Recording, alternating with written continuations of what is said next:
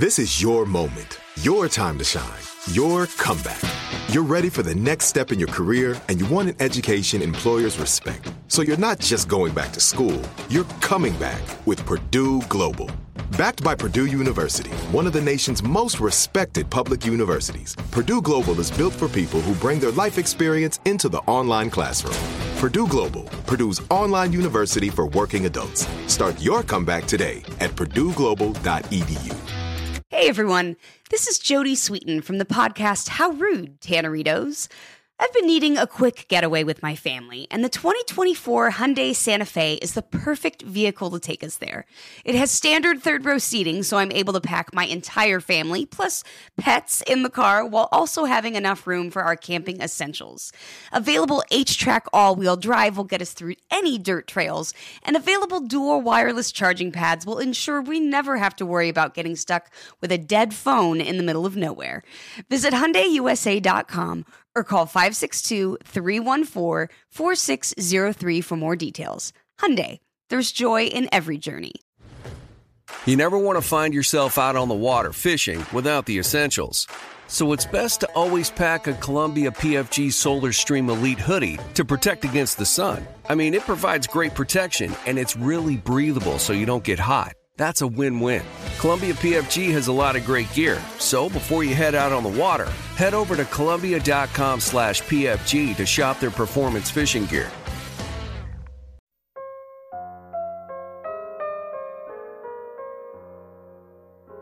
Even in death, Moses and Aaron Wilcox stuck together. They were twins, after all, and identical ones at that. Maybe it's cliche to say this, but the fact was that they did everything together. They went to the same school, started a business, married sisters, and had the same number of children.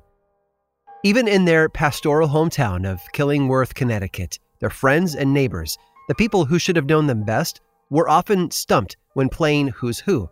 To think of one without the other was inconceivable. To other people, yes, but even more so to themselves. As far as we know, Moses and Aaron weren't keen on separation and independence. Quite the opposite, in fact. They were far more interested in doubling down on their twindom, so much so that they decided they were going to create a lasting legacy based on this very principle, their own twin utopia, smack in the northeastern corner of Ohio. The brothers Wilcox got some land, moved west, and found themselves in the sparsely populated township of Millsville. But to have a town, you must have people, so Moses and Aaron quickly got to work. They began buying and parceling off the land for a steal, bringing in more and more settlers. Eventually, they would make Millsville an offer. They'd give the town 6 free acres to be developed into a public square, plus a bit of seed money to create the town's first school. And in return, all the town needed to do was change its name from Millsville to Twinsburg. The town readily accepted the deal. And the name stuck. Not only did it stick, but the town has continued to grow in ways the brothers could never have dreamed. The twin identity has become so baked into the DNA of that town that every summer since 1976, it hosts the Twins Day Festival. It's the largest annual gathering of twins in the world, with thousands of pairs attending. Naturally, singletons and other kinds of multiples are welcome, but for this occasion, the twosomes are the stars. There are all sorts of contests, parades, and talent shows at the festival. Twins come dressed in matching sets, hoping to play up their likeness. And it's there, more than anywhere else in the world, where they can be among people who experienced the same rare fortune of sharing real estate in a single uterus. But there's something else there, because it's more than just a celebration of twindom. In fact, the festival functions as an ongoing scientific investigation, centering around the question of nature versus nurture. For years, Twinsburg has drawn researchers interested in studying the effects of genetics on behavior, personality, predispositions, and diseases. Festival participants, for their part, are often more than happy to oblige. It's not uncommon to hear stories of multiples being separated at birth, only to find each other years later, and sometimes with uncanny results. These siblings, who often haven't known the other has existed for their entire life, have been known to develop similar interests, mannerisms, and temperaments. Some would also talk about the feeling that a piece of themselves had been missing. Scientists are only now beginning to develop ideas about why this might be, but we certainly have a long way to go in our understanding. And as for Moses and Aaron, they would go on to spend the rest of their lives together. In fact, at the age of 50, it is said that they became sick on the very same day and died within hours of each other. And not wishing to ever change that, they were even buried in the same grave. I probably don't need to tell you that families are complicated. Sibling relationships are at the heart of so many great stories, from old myths, religious lessons, folktales, and even true crime. Although our genetic makeup might make siblings appear similar, they often can't be more different. And that genetic lottery, a random ticket plucked from the grab bag of DNA, is something that we'll never be able to escape. I'm Aaron Mahnke, and welcome to the Sideshow.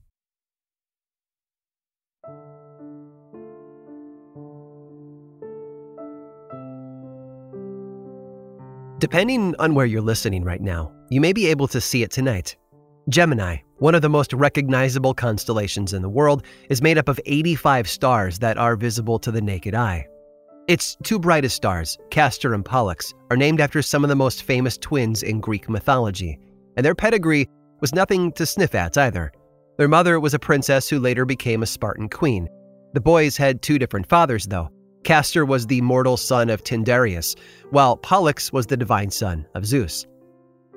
The myth tells us that when Castor was fatally wounded later in life, Zeus offered his son Pollux a choice: spend his time as a demigod on Mount Olympus, or give half of his immortality to his brother. Pollux chose to save his twin, and gave him half his immortality. And in doing so, they would travel together between Mount Olympus and Hades in equal measure, never again to be separated. In the story of human history, the specter of twins looms large. For eons, stories of twins have belonged to the realms of old world religion and folklore. Thinkers have been obsessed with understanding their nature. Accounting for only 3% of natural births, their cultural effect has been outsized and profound. Scientific curiosity about twins goes back to ancient times. Hippocrates, the famous physician, wrote about a pair of brothers who he suspected as being twins based on the fact that the two became sick with the same illness at the same time, which progressed at the same rate, and then cleared up simultaneously. The modern scientific study of identical twins, though, seems to have begun around 1875 with Sir Francis Galton, the cousin of none other than Charles Darwin. The most common twins are fraternal, meaning that two babies are born from two different fertilized eggs. Identical twins result from the splitting of a single egg, and the most rare form of all are twins who are born conjoined, the result of an incomplete separation of an early embryo. Conjoined twins are further classified according to how and where they are joined, and they can be fused just about anywhere, sharing any number of body parts and internal organs. Now, historically, such births have caused quite an alarm, often being blamed on the devil or witchcraft. Interestingly, one of the first recorded attempts to surgically separate conjoined twin boys was in the Byzantine Empire during the 10th century, but the first successful surgical separation of conjoined twins was in Switzerland in 1689. Twins have appeared on stage for just about as long. For his part, P.T. Barnum began billing twins as living curiosities, highlighting their otherness alongside his other born and manufactured acts. The questions were always suggested to the audience. Were they one person? Were they two? Who would they be without the other? And could they, or should they, be separated? Many conjoined twins undergo surgery so they can lead more independent lives. But for some, choosing to stay together has offered something more attractive: the path to fame and prosperity.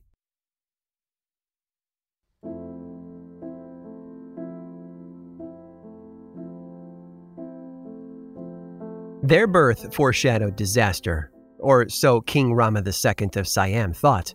For the price of a few inches of connective tissue at their sternum, the boys were condemned to death. But fortunately for conjoined twins Chang and Eng, their sentence was never carried out. In fact, their positive celebrity was uncommon. In a world where physical differences were often treated as oddities, the brothers were no social pariahs.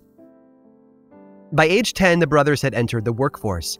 They had lost 5 of their siblings and their father to cholera. With a purchase of a fishing boat and reputation in the duck egg trade, they became quite popular among their neighbors. In 1824, when they were 13 years old, the boys had gone for a swim.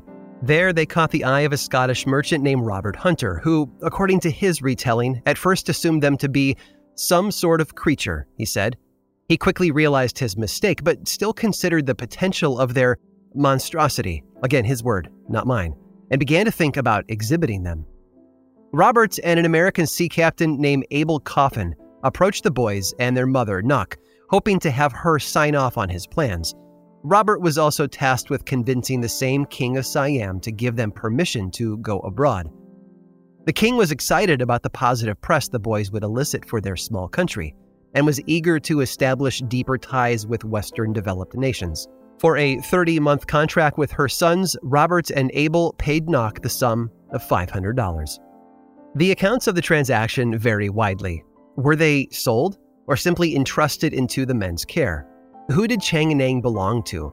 The market for Oriental curiosities was flourishing in the West, and Chang and Eng's compound ethnic and physical makeup was irresistible in the eyes of the showmen. Their first stop in America would be Boston, where they were billed as the Siamese Double Boys, and they were an instant sensation. Unlike other acts at the time, the boys were not taught to do tricks or otherwise perform. Rather, they were allowed to conduct themselves as they saw fit, though they eventually would take to performing feats of strength. The price to see them was high, though, with tickets often selling for the modern equivalent of about $100. Now, where other sideshow acts were put on stage and seen as a spectacle, Chang and Eng positioned themselves more like hosts at a tea party, entertaining and conversing with curious guests with bits of English. And this hallmark, the one of respectability, would prove to be a lifelong pillar of the brothers' identities. They pursued their own independence outside of their management, aligning themselves with society's upper crust who came to see them. Frequently, they would entertain doctors and other spectators who addressed the question of separation. It was usually the doctors who would approach them, but the brothers were also known to seek out the counsel on their own. Chang and Eng were known to fight ferociously from time to time, and had wildly different personalities. By 21, they pursued total independence, and announced that they had fulfilled all contractual obligations that had brought them abroad in the first place. Striking out on their own, they would finally get into business for themselves. They traveled to Europe. They traveled across North America. They adopted an American style of dress, save for their long braided hair. Chang and Eng were already positioning themselves, not as servants, slaves, or beholden to others, but rather as agents in their own right. One thing they could not escape, though, was the social order they found themselves in. At the end of the day, it would still never be white. But by the end of the 1830s, the twins began to entertain the idea of retirement. They made their way to Wilkes County, North Carolina, and purchased 150 acres of land. The newly minted U.S. citizens also adopted a new American surname. They would now be called Chang and Eng Bunker. They settled into their American identity. They attended church, opened a local store, and eventually took up farming. And what's more, they each married on April 13th of 1843. In true American fashion, Chang and Eng married the farmers' daughters from down the way. Chang married Adelaide Yates, and Eng married her sister, Sarah Ann, in a proper Baptist church wedding. The papers, of course, were all a-twitter at what they called a bestial union, but within 10 months, both couples welcomed their first child. And over the next 3 decades, Chang and Eng and their respective wives would have a total of 21 children. The two families moved into a larger house and began farming tobacco and several other crops. They would eventually build 2 houses side by side for each nuclear family and spend alternating days at each. They became gifted carpenters, horse breeders, and marksmen. Chang and Eng, who had once been leased out as human exhibits, purchased dozens of enslaved people to maintain their farms. It seems they had no limits when it came to amassing the trappings of white aristocracy. But their retirement wasn't to last. They returned to the stage on and off in the intervening years, even passing through P.T. Barnum's American Museum at one point. It was said that he was resentful that he hadn't been the one to discover them, and that they found him to be quite stingy and exploitative. They paused in 1861 with the outbreak of the Civil War. Slaveholders and secessionists as they were, they backed the Confederacy, suffering many great losses with the deaths of 2 daughters and almost total economic ruin. The pair continued to tour the country after the war, but by this time their health was beginning to fail, and Chang's drinking, which had already been quite heavy, became even worse. It didn't help that their appeal as a form of entertainment was also beginning to wane. Barnum had evidently offered to send them on a tour through Europe, an offer Chang and Eng took him up on in late 1868. While there, they once again consulted with several doctors about the possibility of separating them, but were repeatedly told that it would be much too dangerous. And then, in July of 1870, on their way back from Europe, Chang suffered a stroke. Connected only at the sternum, Chang and Eng's bodies seemed to be aging at different rates. Chang's condition would never improve, with his brother physically and spiritually shouldering the weight of their inevitable demise. It's said that in the last years of their life, they became obsessed with their own mortality. They knew their time was coming. Cruel and dreadful it would be, they thought, to have to carry on with the other's corpse at his side. They didn't have to wait long, though. Chang would eventually catch a fatal case of bronchitis, and Eng, it said, died of fright before doctors could rush in for an emergency separation attempt.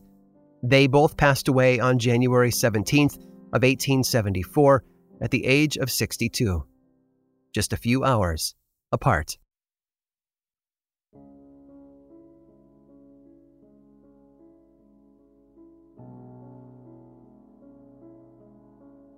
The train conductors never understood why the girls only traveled on one ticket. After all, it was clear that there were 2 of them. The girls went by the collective hyphenated Millie Christine, and although they fully acknowledged their 2-personhood, they really only had one body. So 1 seat was all they were going to pay for. A little less than 15 years after Chang and Eng Bunker initially retired in North Carolina, Millie Christine McCoy had been born into slavery the opposite side of the state. The girls had 2 hearts, 2 sets of lungs and intestines, 2 bladders, and were conjoined at the base of the spine. But it was only 10 months after they were born that their career began. Their first visit to the North Carolina State Fair billed them as the North Carolina Twins and the Double-Headed Girl. They were allowed to be examined by medical men to indeed certify that they weren't a fraud, that they were, well, the real McCoy. And as horrible as those examinations sound, we know this is an expectation that had been long impressed upon Sideshow performers. Millie Christine had the compounded problem of being born into legal enslavement. At birth, they didn't even belong to themselves. The question that was on every spectator's mind was the same as when folks went to see Chang and Eng. Could they be separated? And more perversely, would they be able to bear children? And what would the mechanics of that even be? The girls were soon sold to a fellow by the name of Joseph Pearson Smith, and in a rash of business dealings gone awry, they were kidnapped.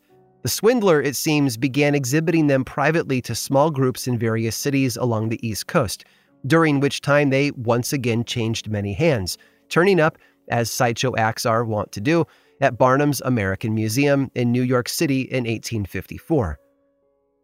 By the summer of 1855, Millie Christine ended up in Quebec, Canada, in the hands of 2 showmen, William Thompson and William Miller, who claimed to have found Millie Christine in Boston. They soon took off to Liverpool, England, where Miller then stole Millie Christine and headed to London, where the twins were examined by more physicians and exhibited to the public for a shilling per ticket.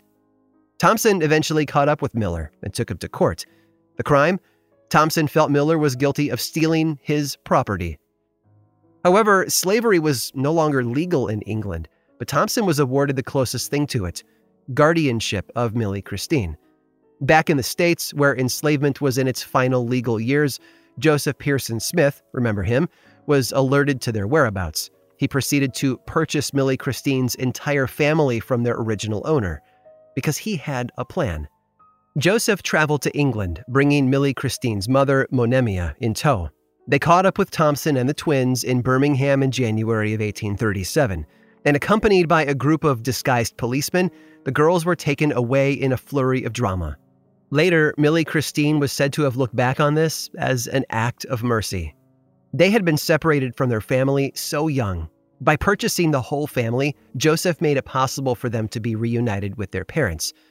I'm a bit skeptical of this altruism myself, but even so, this event surely was bittersweet. The girls would go on to live at Joseph's home in Spartanburg, Tennessee. So while the rest of the family was still enslaved and working on the farm, Millie Christine was taught to read, write, and sing. The entire family was laboring, but for them, the work looked much different. On stage, Millie Christine was billed as the two-headed nightingale, an homage to Barnum's wealthy, cosmopolitan, wheeling and dealing Swedish protege Jenny Lind. An ad from an English newspaper in 1871 even talked about their performance in glowing terms. She sings duets in soprano and contralto voices, the review read. She can dance as gracefully and with as much enjoyment as any ballroom couple, and even when alone, she does not lack company, being able to carry on a brilliant conversation with herself. It was amusing yesterday to notice how, in the middle of a polka, the two heads inclined to each other and the two voices kept chattering away in their inseparable, but beyond doubt, joyous companionship. In early November of 1862, the twins suffered one of the greatest losses of their life. Joseph died, and in settling his debts, their family was once again sold off. Millie Christine's biography tells us that they stayed with his widow, and even continued to do so after being legally freed following the end of the American Civil War. They were legally emancipated, but still they continued to exhibit, according to them, for the purpose of helping the widow Smith with bills and expenses that were left to her by her late husband. However, recently discovered letters in the National Archive tell a different story, that Mrs. Smith refused them their freedom and even kept them hidden from their parents. The letters document an argument between Mrs. Smith and Monimia, forcing their mother's hand in signing over custody of the twins. In a powerful turn of events, though, Millie Christine, who were young women by this point, eventually claimed their earnings and their freedom.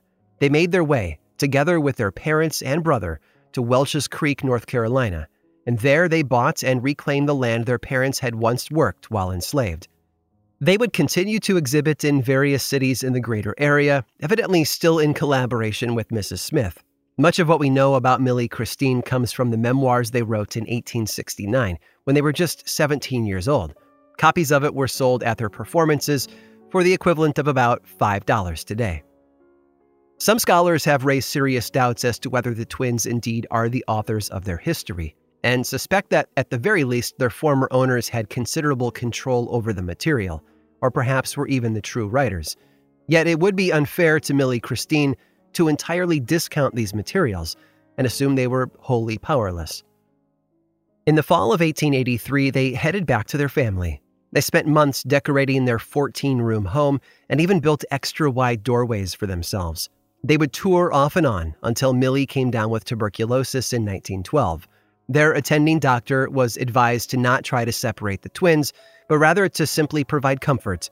He left a message for the governor, asking for permission to euthanize Christine.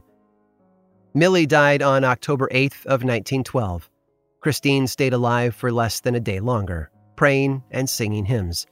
The governor finally granted the doctor permission, and Christine was delivered a lethal dose of morphine to hasten her own death.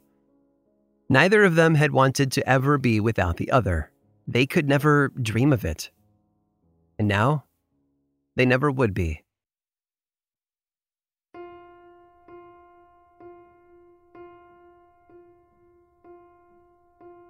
Both in their own time and in the decades that followed, Chang and Eng and Millie Christine were often compared to each other. Indeed, they were operating in the world of sideshows and standalone exhibits at around the same time. And according to at least one source, the two pairs may have even briefly exhibited alongside each other. But in many ways, there seems to be more that set Chang and Eng and Millie Christine apart than held them together. Chang and Eng were quite independent from one another, even having their own families, who lived in separate homes side by side. They fought with one another. They had dramatically different personalities. They explored the possibility of separation at many points, even if it was declared too dangerous to be done. Millie Christine, on the other hand, while becoming highly independent collectively, were nonetheless so close with one another that they spoke of themselves in the singular. They never seemed to have entertained the idea of being separated. The difference between the two can likewise be seen rather dramatically in the events which unfolded after each had died. Following their deaths, Chang and Ang's respective widows initially did what any person would do at the death of their loved one. The family assembled and paid final respects. They had a local clergyman come and perform last rites. They also objected to allowing an autopsy to be performed on the two men and wanted to bury the twins in the cellar. Their local physician convinced them to allow him to preserve the bodies in charcoal so that they may continue to keep them in the house. A doctor from Philadelphia felt the twins owed their autopsy to science after a lifetime of the best medical care available. In the end, the widows finally agreed, but wouldn't allow for their connective band to be dissected. The body was brought to Philadelphia to be examined in great secrecy, much to the newspaper's chagrin. Some of Chang and Ang's entrails, namely their joined liver, are still kept at the Mutter Museum, and later doctors and researchers continued to examine their organs, even into the 1960s and 70s. Oh, and the same museum has a plaster cast made of the twins following their autopsy. In a way, the brothers continue to be sideshow oddities, even after death. And as for Millie Christine, their family guarded their grave for 9 months, and it seems they had no trouble with grave robbers. In 1969, a descendant of theirs exhumed and reburied them under a new headstone, and the message upon it certainly captures the beautiful complexity of their lives. A soul with two thoughts, two hearts that beat as one.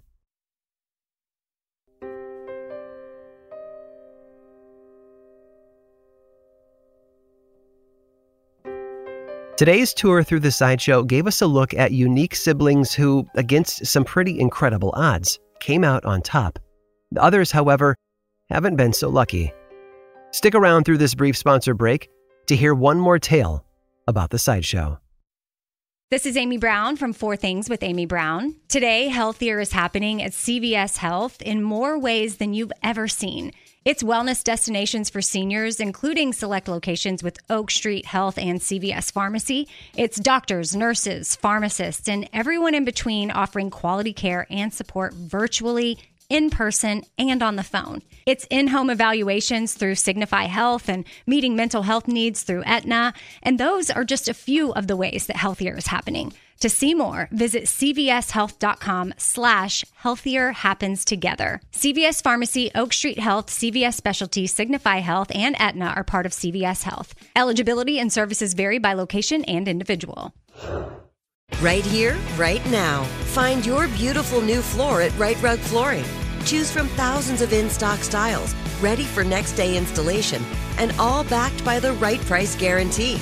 Visit rightrug.com. That's RITERUG.com today to schedule a free in-home estimate or to find a location near you. 24-month financing is available with approved credit. For 90 years, we've been right here, right now. Right Rug Flooring. This is it. Your moment. This is your time to make your comeback with Purdue Global. When you come back with a Purdue Global degree, you create opportunity for yourself, your family, and your future. It's a degree you can be proud of, a degree that employers will trust and respect.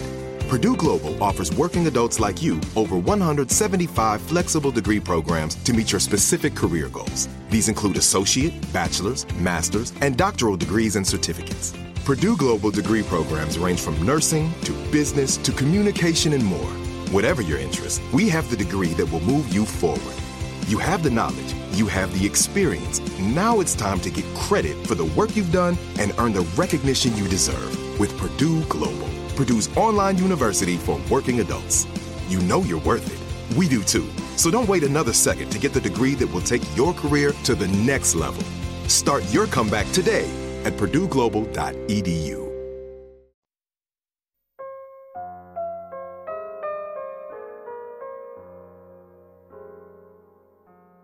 Before sending the sacks of apples and piles of potatoes out the door, Daisy and Violet Hilton dutifully weighed them. One by one, they'd pile the fruits and vegetables high on the scale at the Park and Shop in Charlotte, North Carolina. The produce counter granted them a bit of anonymity. After all, a lot of their customers who got to know them over the 7 years that they worked there never realized that they were conjoined at the back. The Hilton sisters were born in Brighton, England, just a stone's throw from the seaside community's entertainment strip. Their mother was young, poor and unwed, a local barmaid who wanted nothing to do with her twins after they were born. Monsters, she called them. She was hopeful that they wouldn't survive the night and was deeply disappointed to awake in the morning and find them very much alive. Her boss, however, saw their potential and was quickly given custody of the newborns. And that's how, not long after their birth, they were already being paraded in front of the public for a handful of coins. Over the course of their lifetime, the Hilton sisters would make money hand over fist on the Sideshow circuit. However, the twins were kept in poverty most of their lives, their managers growing rich from their exploitation. They went to Charlotte for a reason, but stayed there due to great misfortune. In 1962, at around 50 years old, Daisy and Violet had gone on tour to promote Todd Browning's film Freaks, which they had starred in 30 years before. The movie had been recut and re-released, and the twins, whose careers had faded over the years, were hoping to cash in. But it didn't go as they had planned. In a cruel twist of fate, their manager abandoned them at the drive-in, leaving them penniless, with no way out of town and no prospects ahead. So when they showed up at Charles Reed's grocery store, looking worse for wear and in need of a job, he gave them work. Charles was a compassionate neighbor who was going to help them get back on their feet. His wife took the women shopping for new clothes and helped them fix their hair. They tamed down the trappings of show business life, the red nails, the flamboyant makeup, and outfitted them in the store's signature red and white checkered shirt. When they eventually moved on to become cashiers, a booth was even modified to fit them both comfortably.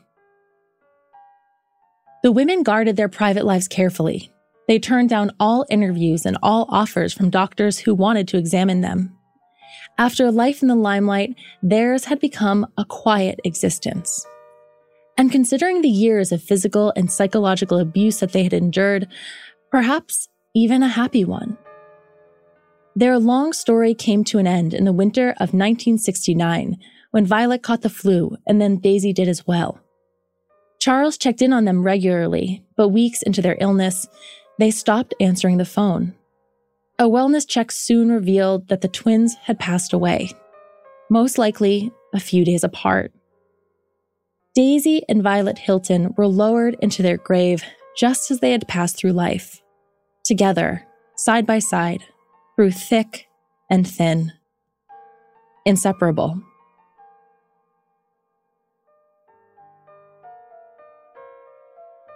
Sideshow was written by Robin Miniter, with narration by me, Aaron Mahnke. Research for the series was by Robin Miniter, Taylor Hagerdorn, and Sam Alberti, with production assistance from Josh Thane, Jesse Funk, Alex Williams, and Matt Frederick. Grim and Mild Presents was created in partnership with iHeartRadio. You can learn more about this show and everything else from Grim and Mild over at grimandmild.com. And as always, thanks for listening.